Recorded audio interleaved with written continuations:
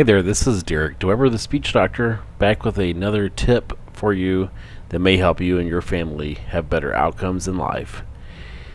Today's topic is about sleep and the way that it supports children with learning sounds and words, and especially, and most recently, this has been found in kids with autism.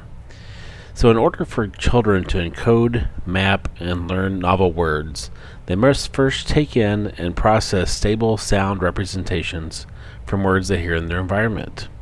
Researchers have long identified that children with neurodevelopmental disorders have difficulty with this task. It has been especially observed in children with autism. It has also been known that sufficient sleep in adults and children supports memory and learning. Until recently, researchers were unaware of how the sleep-learning connection played out in children who have autism. Recent work by Victoria Noland and her colleagues has begun to shed some light on the sleep-learning connection in children with autism. Their study evaluated 77 children, ages 7 to 13, 30 of which of these children were classified as having high autism symptomatology. The children in the study were all exposed to new phonological word sound mappings in the mornings, and their performance was monitored via repetition over a 24-hour period. The children also participated in a polysomnography study each night after they learned the new words. All children in the study were followed up with 4 weeks later.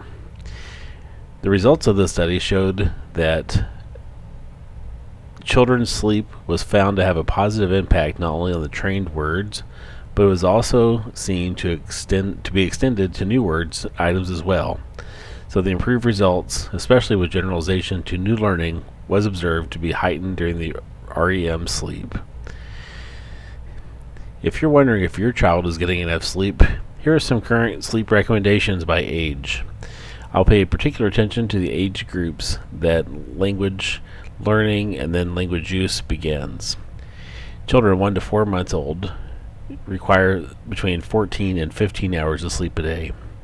Children 4 to 12 months old, 14 to 15 hours per day. Children 1 to 3 years old need 12 to 14 hours a day, and children 3 to 6 need 10 to 12 hours a day.